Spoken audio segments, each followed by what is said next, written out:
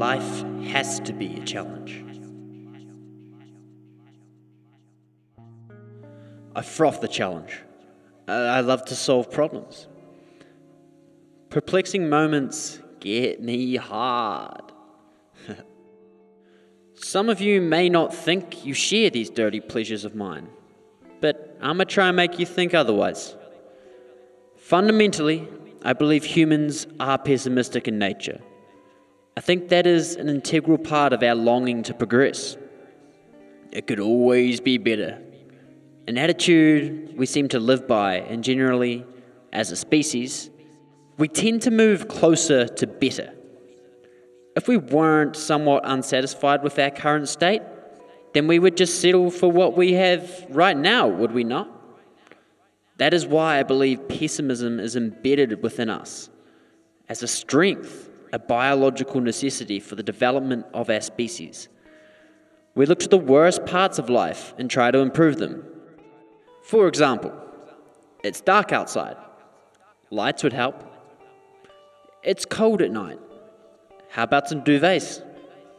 I'm hungry. Agriculture, please and thank you. We work to alleviate the struggles of life, to create convenience, which simultaneously suggests we need struggle, for without, there is nothing to improve. With no pain, there is no gain to work towards. Why must it be this way? Why can't it all be cherries, butterflies, rainbows, and unicorns? Because it would not satisfy our pessimistic nature.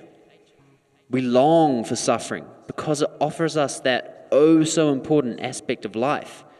You guessed it, meaning, purpose, the antidote to suffering. It is a paradoxical circle, as one must suffer to generate meaning, and that meaning acts as a means to withstand the suffering. As Peterson suggests, humans discovered the future and simultaneously learnt they can negotiate with it. The idea of sacrifice goes way, way back. What is one doing when they sacrifice something?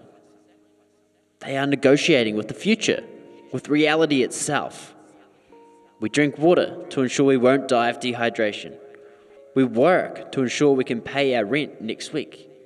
We put effort and love into our relationships with hope they will be there in a few years when we plummet into a kind of hell. We are constantly making sacrifices, yet some are better at choosing what sacrifices to make. Some people choose the present over the future far too often and pay for it in the morrow. Alcohol is a prime example that a majority of people succumb to most weekends. Choosing to skip the bottle tonight is a form of negotiation with the future, saying, "Hey bro, not keen to end up dependent on you in a ditch, eh?" On the other hand, in a more short-term future, "Yo G, not keen to be hungover tomorrow." The sacrifice of chaotic fun is to ensure your future will foster less suffering. However, at the same time, the sacrifice itself is a form of suffering. You can suffer a good case of FOMO from turning down those after-work beers, or you could even suffer it on Monday, when all of your friends are dissecting the weekend shenanigans that you cannot partake in. Nevertheless, you chose to suffer in the present instead of the future, because the long-term cost is less detrimental than the overindulgent behavior. This points back to our pessimistic nature. We are constantly worried what the future has in store for us, so we do what we can, and fail many times, to ensure our future is in the best possible position. It's pretty rad, dude. No doubt a key factor in our topping of the food chain. We found, not learnt, we found the future. Let's look at the example of working. We work to make money, so in the future we can use that money to negotiate our way closer to the life we long. Yeah? Is that right? For some, probably, but I'm going to try a different approach. Work is a sacrifice, yes. Thus, you are suffering for something. What exactly is the sacrifice? The most precious commodity in the world, time. Yes, money is good, but that only helps you up to a certain point. They say around 70k a year susses you out, and then it levels off in terms of overall well-being. What if your work was worth it then? What if the suffering simultaneously derived meaning? That is why I long for a career in which I find the work to be meaningful, a worthy sacrifice of my time, for time is very precious. This once again ties in with our pessimistic nature and our want or need to solve problems. If there is no reliable remedy for our innate pessimism or our desires and need to solve problems, then we must make sure that problems we are solving, the sacrifices we are making, are the best possible sacrifices we can make. So make your sacrifices worth it. Make them the type of sacrifice that leads to a meaningful life. The type of sacrifice that provokes that strange yet necessary paradoxical circle we talked about. People who cannot create a meaningful life may be making the wrong sacrifices, like Cain.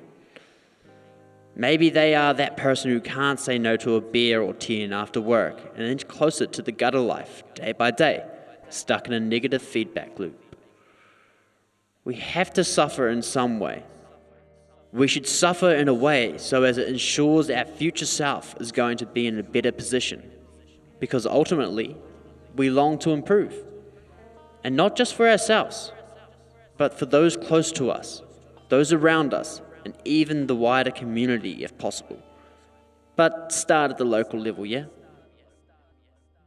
So life itself is a challenge, but what did you expect? That is the way it should be. For if it wasn't a challenge, then our pessimistic nature would have nothing to work towards, nothing to improve. If there were no need to improve, there would be no need to make sacrifices.